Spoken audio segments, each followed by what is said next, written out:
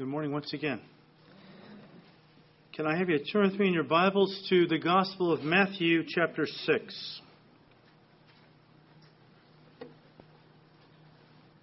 For those of you who are new with us this morning, we are working our way through the Gospel of Matthew on Sunday morning here at Calvary.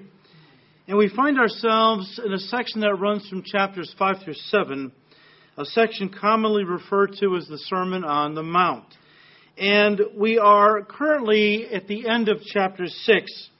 And we said when we entered this chapter, in chapter 6, Jesus is dealing with the proper attitude and approach toward life and the things of this life.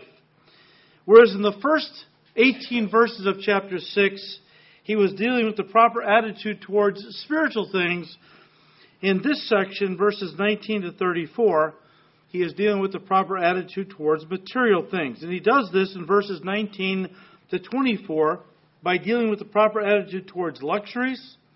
And then in verses 25 to 34 by dealing with the proper attitude towards necessities. Now, we've already looked at verses 19 to 24, where Jesus was teaching on the proper attitude towards luxuries, not laying up for ourselves treasures on the earth, etc.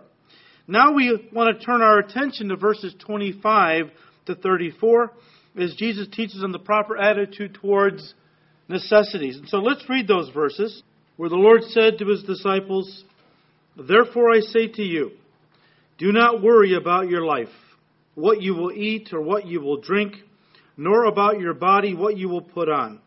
Is not life more than food and the body more than clothing? Look at the birds of the air. For they neither sow nor reap nor gather into barns, yet your heavenly Father feeds them. Are you not more valuable than they? Which of you by worrying can add 1 cubit to his stature? So why do you worry about clothing? Consider the lilies of the field, how they grow. They neither toil nor spin. And yet I say to you that even Solomon in all his glory was not arrayed like one of these.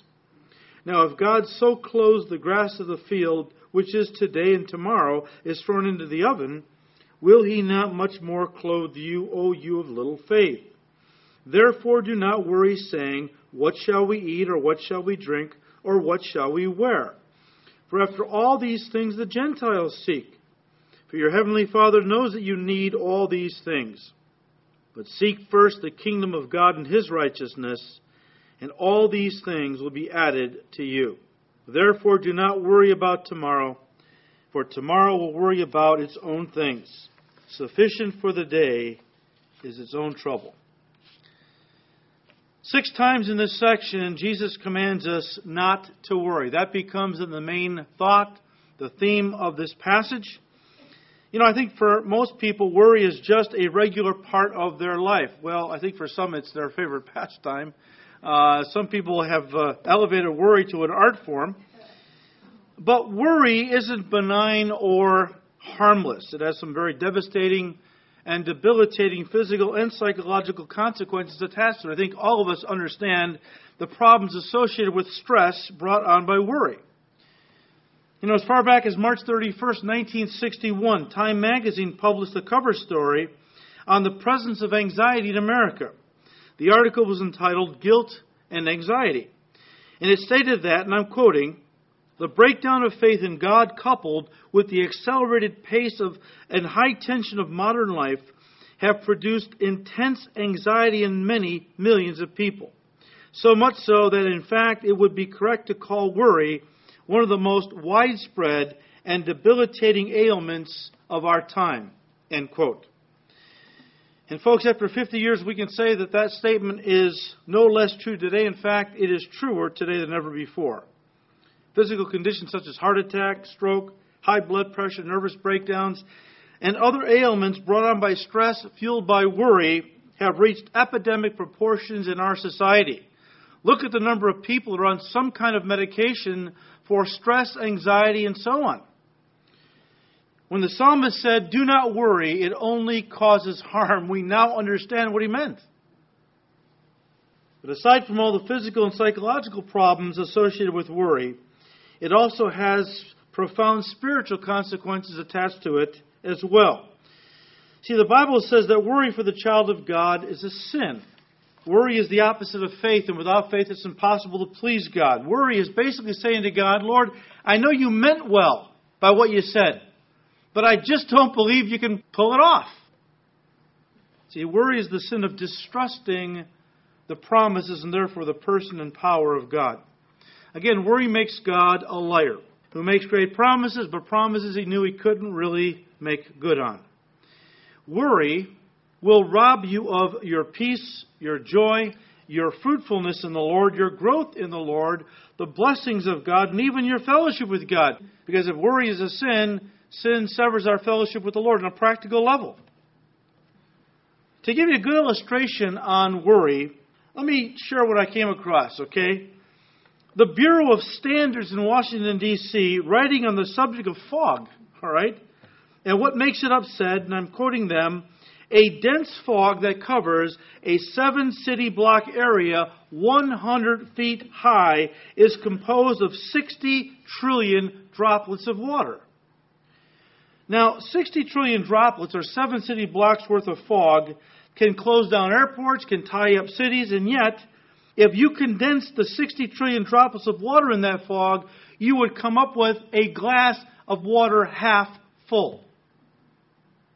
And that's a pretty good illustration of worry, I think. We let so little rob us of so much, allowing it to blind our perception of reality and shut us down. What is worry? Well, some have defined it in these terms, and I'm quoting, worry is interest paid on trouble before it's due. Someone has said, worry is a thin stream of fear that trickles through the mind, and if encouraged, will cut a channel so wide that all of the thoughts will be drowned in it. That's pretty good. Give you one more. Worry is faith in the negative, trust in the unpleasant, assurance of disaster, and belief in defeat. Look, the Greek word for worry, listen, literally means to be drawn in different directions. Worry makes you feel as though you're being pulled in many different directions at once, doesn't it? You feel out of control, where problems and people are pulling you every which way, demanding your time and energy until you feel like you're going to snap. The English word worry comes from an old German root word that meant to choke or to strangle. And that's exactly what worry does. It's a kind of mental and emotional strangulation, which probably causes, as I said, more mental and physical afflictions than any other single cause. But worry, folks, will also strangle and cut off the flow of God's Spirit in your life if you're a Christian, robbing you of the joy, the peace, and all the other fruits of the Holy Spirit. Now look, as human beings, we are prone to worry about everything. We worry about big things. We worry about little things. We worry about serious things. We worry about foolish things. But nothing do we worry about more than basic things. Things that are basic to life, such as food and drink, shelter and clothing, etc. You say, well, is there a cure? Because I'm a worrier, you say. That's me. I'm a worrier, okay? Is there a cure for worry and anxiety? Well, the only solution that Time magazine offered in the article I mentioned earlier was sedatives and psychotherapy. Fortunately, Jesus offered an entirely different and far more effective cure. Let me read verse 25 again, where the Lord said, therefore I say to you, now he's talking to his disciples, do not worry about your life, what you will eat or what you will drink, nor about your body, what you will put on. Is not life more than food, and the body more than clothing? Whenever you see a therefore in the Bible, realize that the one who is speaking is going to now make an application based on what he has just gotten done saying. And the last thing that the Lord Jesus Christ said before verse 25 was verse 24. Aren't you glad you come here to have me enlighten you on these difficult concepts? And in verse 24, he talked about masters, didn't he? He said, no one can serve two masters. For either he will hate the one and love the other, or else he will be loyal to the one and despise the other. You cannot serve God and mammon. Mammon was the god of money. So two masters. As Christians, we know who our master is, right?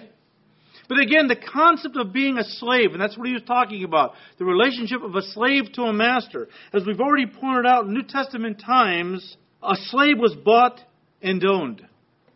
He had no legal rights, he owned no property, and could not refuse any of his master's commands. He was totally dependent on his master for everything he needed to live. Again, he owned nothing.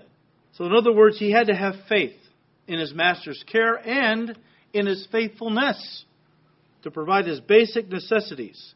The things basic for life, he had to have faith in his master's care and faithfulness that those things would be provided for him and his family, if he had one, every day of their life. See, we are the slaves of Jesus Christ, who is our master. And as such, we must have faith that he will provide everything we need in this life as well. Let me illustrate the relationship of worry and faith to each other with a story. Here's the story. It says, and I quote, "At a certain college, there was a professor with a reputation for being tough on Christians. At the first class every semester, he asked if anyone was a Christian and proceeded to degrade and mock their statement of faith. One semester, he asked the question, and a young man raised his hand when asked if anyone was a Christian. The professor asked, 'Did God make everything, young man?' 'Yes, he did, sir,' the young man replied. The professor responded, 'Well, if God made everything, then God made evil. And if we can only create from within ourselves, then God is evil.' The student didn't have a response, and the professor was happy to have once again proved the Christian faith to be a myth. Then another man raised his hand and asked, 'May I ask you something, sir?' 'Yes, you may,' responded the professor. The young man stood up and said, 'Sir, is there such a thing as cold?' 'Of course there is. What kind of a question is that? Haven't you ever been cold?' The young man replied, 'Actually, sir, cold does not exist. What we consider to be cold is really only the absence of heat. Absolute zero is when there is absolutely no heat. But cold does not really exist. We have only created that term to describe how we feel when heat is not there.' The young man continued, 'Sir, is there such a thing as darkness?' Once again, the professor responded, 'Of course there is.' And once again, the student replied, 'Actually, sir, darkness does not exist. Darkness is really only the absence of light. Darkness is only a term man developed to describe what happens when there is no light present.' Finally, the young man asked, 'Sir, is there such a thing as evil?'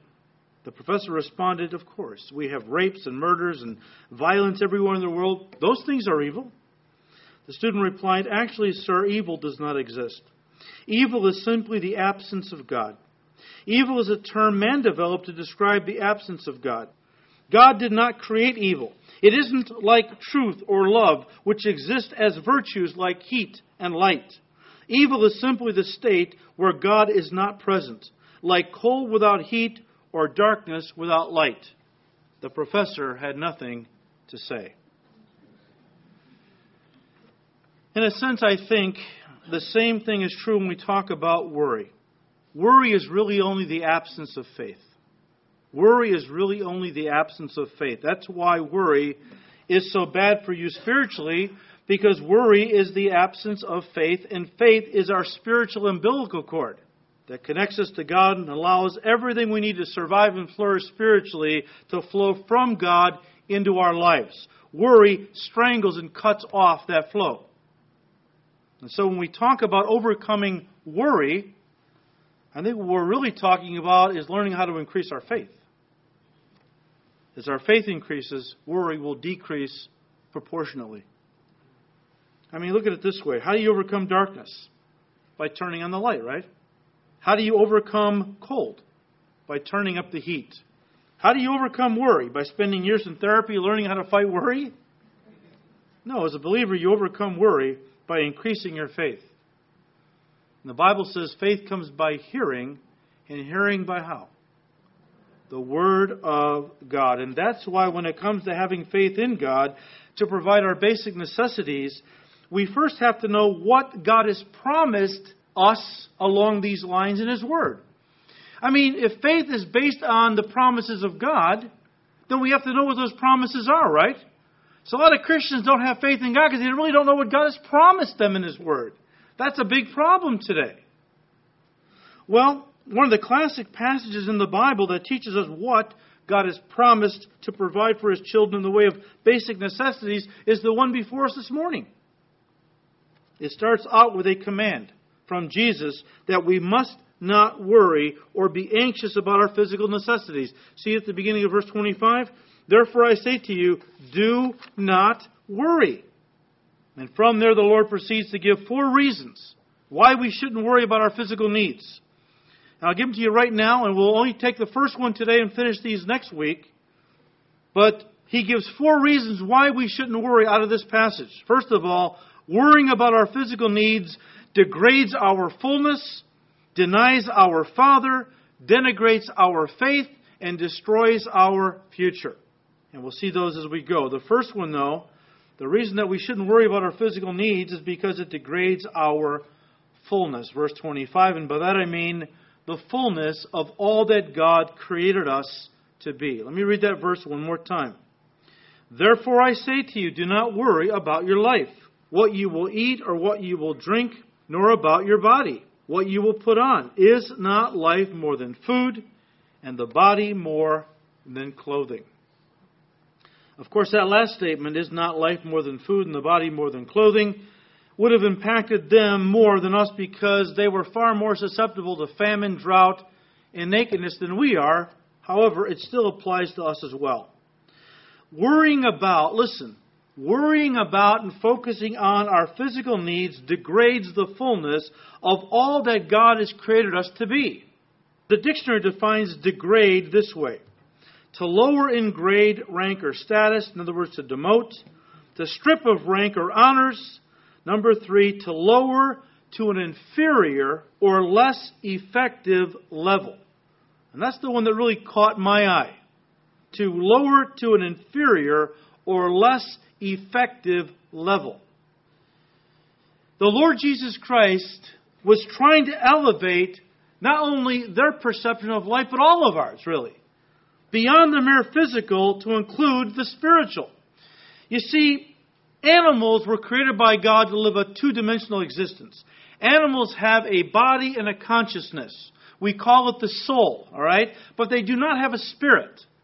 So animals live a 2-dimensional existence. They have a body, they have a consciousness, and their consciousness lives to satisfy the body's appetites. That's what an animal is. They live to eat, to procreate, etc. Were created for the earth and for nothing else but the earth. When they die, they cease to exist. Man, however, was not originally created as a 2-dimensional being. Man, and only man, was originally created to be a 3-dimensional being, to enjoy a 3-dimensional existence, because mankind was originally created in the image of God.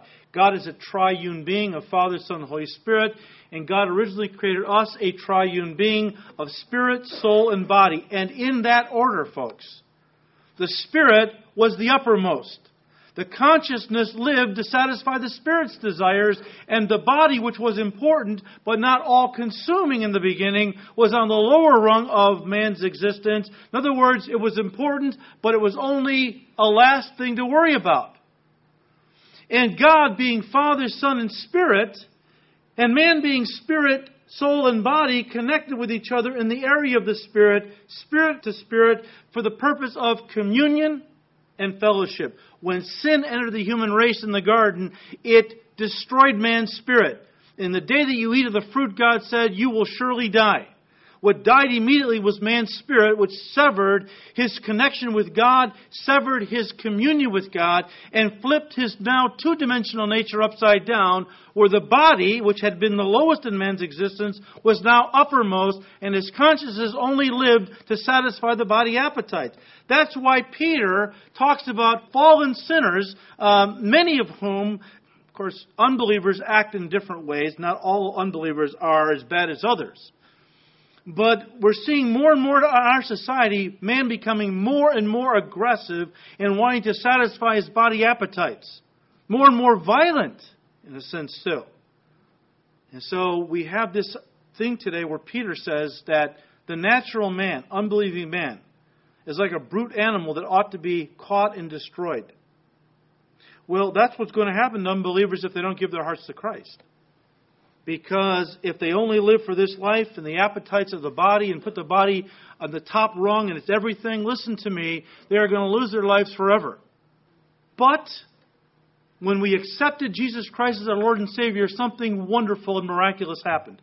At that very instant, we were born again, right? We were born of the Spirit. Our spirit came alive.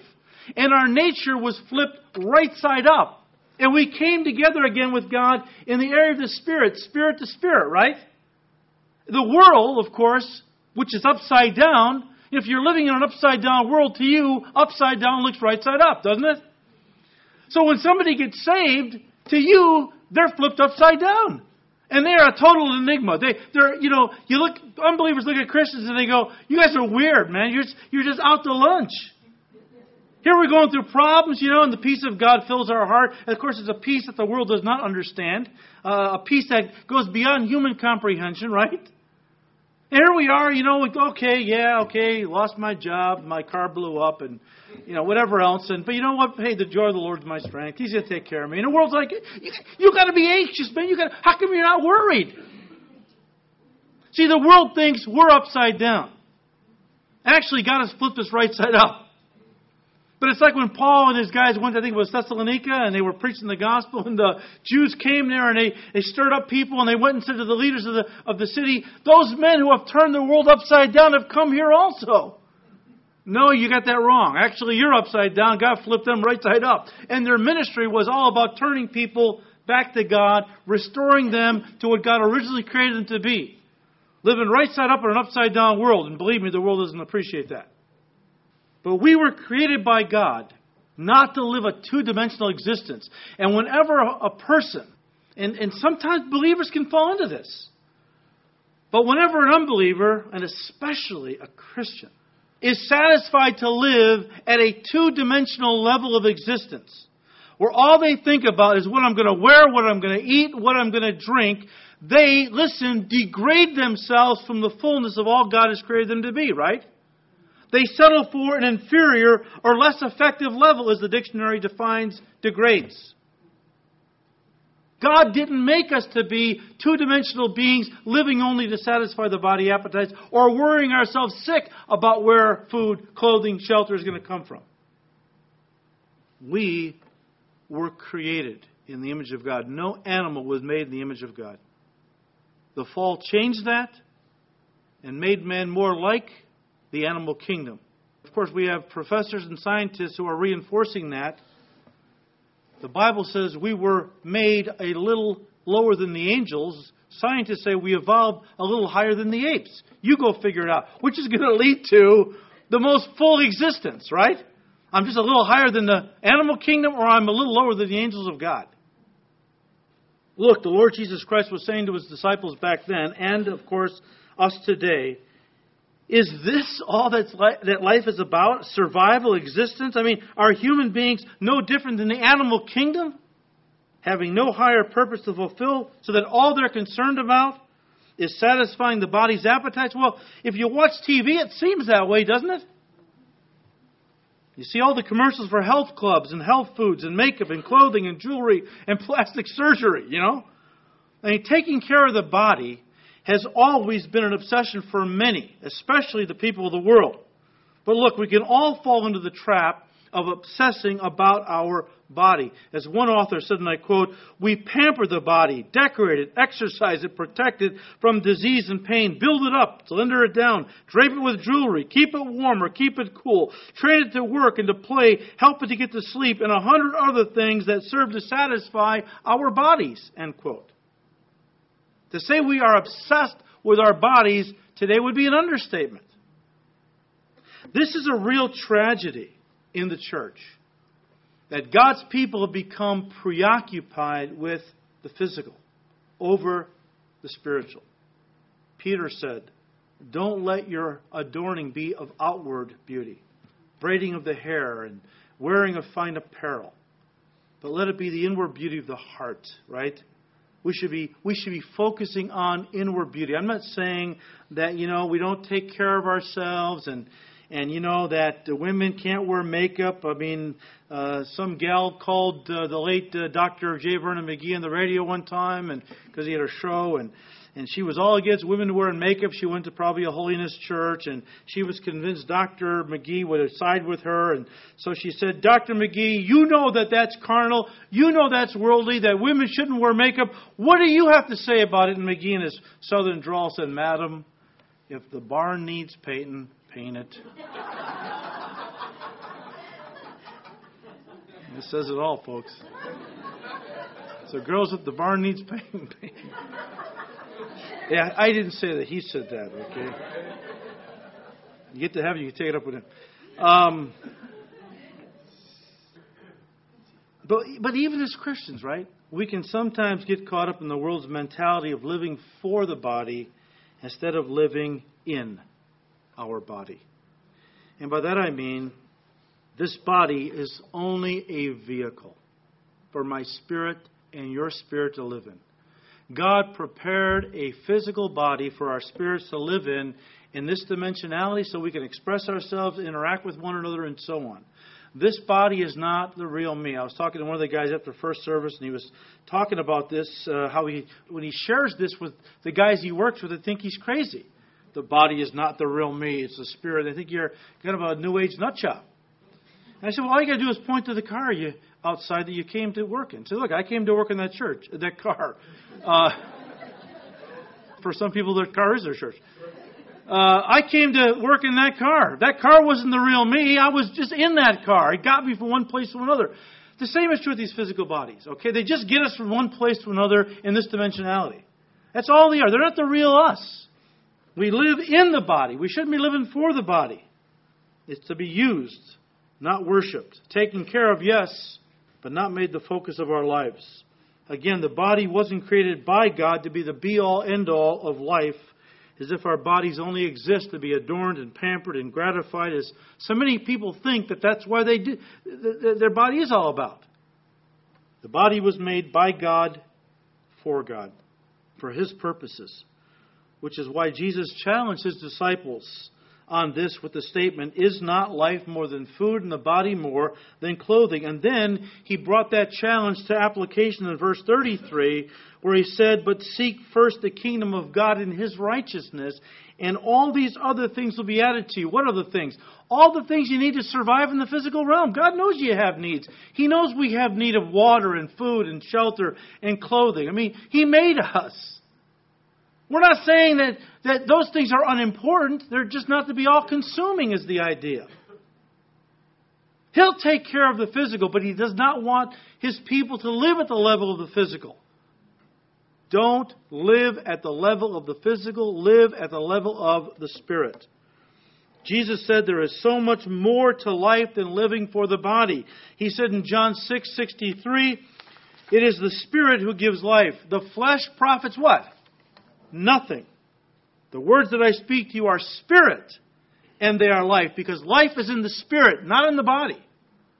I mean, I know a lot of unbelievers are having a great time with their bodies. I mean, they're out there pampering the body and exercising the body and recreating the body and whatever else they're doing with the body. I'm not saying they can't have fun, doing stuff. But folks, that's not life, okay? Life is only in the Spirit. See, life at its core is not the activities you engage in outwardly, it's what you are inwardly. But at the end of the day, when you're laying in bed with the lights out, staring at a dark ceiling, trying to wonder why you're so empty inside because you've got all this money and these things, and you go all these places and have all these wonderful material things, and I'm still lonely and empty inside, it's because you're living but you don't have life. And there's only life in the Spirit. There's only fullness of joy when Jesus Christ lives in your heart. That's why His words were spirit and life, because He came to elevate our understanding away from this earthly existence to a heavenly existence. So that's why Paul the Apostle said in Colossians 3 verse 2, set your mind on things above, not on things on the earth.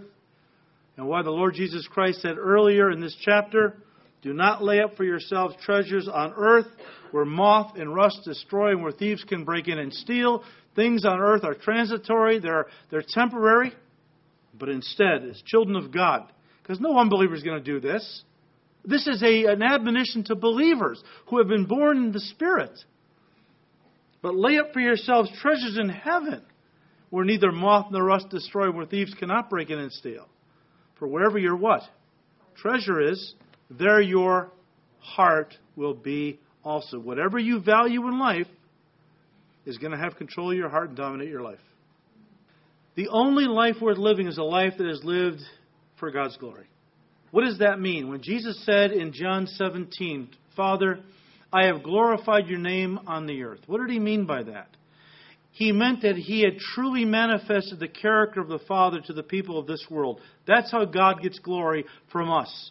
That we go around living our lives in such a way that we are always I do always those things that please the Father, Jesus said. That's how he represented the Father.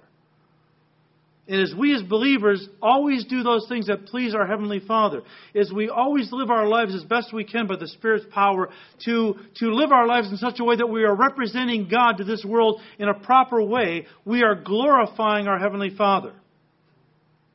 And in the process, we are laying up for ourselves treasures in heaven. Folks, let me end with this. The devil will always try to use the physical. Listen.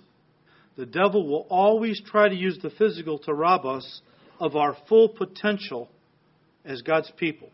Created in His image, to enjoy His fellowship, and to conduct ourselves on this earth for His service. And as we fellowship with Him, have communion, as we devote our lives in serving Him because He is our master, I am His slave. And like Paul said to the Lord on the road to Damascus after his eyes were open, Lord, what would you have your servant to do? That's got to be our life statement. Lord, I belong to you. What will you have me to do? You are my master. And as we live our lives to please our master, we are laying up for ourselves treasures in heaven. And we are fulfilling our full purpose for why God created us. So we will continue next week, God willing, looking at the other things that Jesus said not to worry because they cause these things. And I think you'll find that when we're through with this section, hopefully God will renew your faith in His ability to provide, to take care of you, and that will cause worry to just strangle worry. How about that? Worry strangles us. How about we get around its throat and strangle it? By knowing what God has told us and trusting that what He has said, He is fully able to bring to pass. Father, we thank you so much for your word. It truly, Lord, contains everything we need for life and godliness. And Lord, we need to walk in faith. Without faith, it's impossible to please you, Lord. Worry will choke out the flow of everything you want to do for us and to give us in the Spirit. And so, Lord, forgive us for worrying. It's a slap in your face, Lord. It says that we don't really trust you to do what you've said. Father, forgive us. It's a serious sin. And I know some are more prone than others to worry, and they really don't want to worry, Lord, but it just gets a hold of their heart. Father, in Jesus' name, we pray that you would fill them afresh with your Spirit. And that, Lord, you would just squeeze out all the worry and replace it with that perfect peace that comes from trusting you implicitly in all circumstances. We love you, Lord. We thank you that your word is true. And if we walk in its light, we'll never stumble in darkness. We won't be racked with fear, worry, anxiety. We just praise you, Lord. We ask all this in Jesus' name. Amen.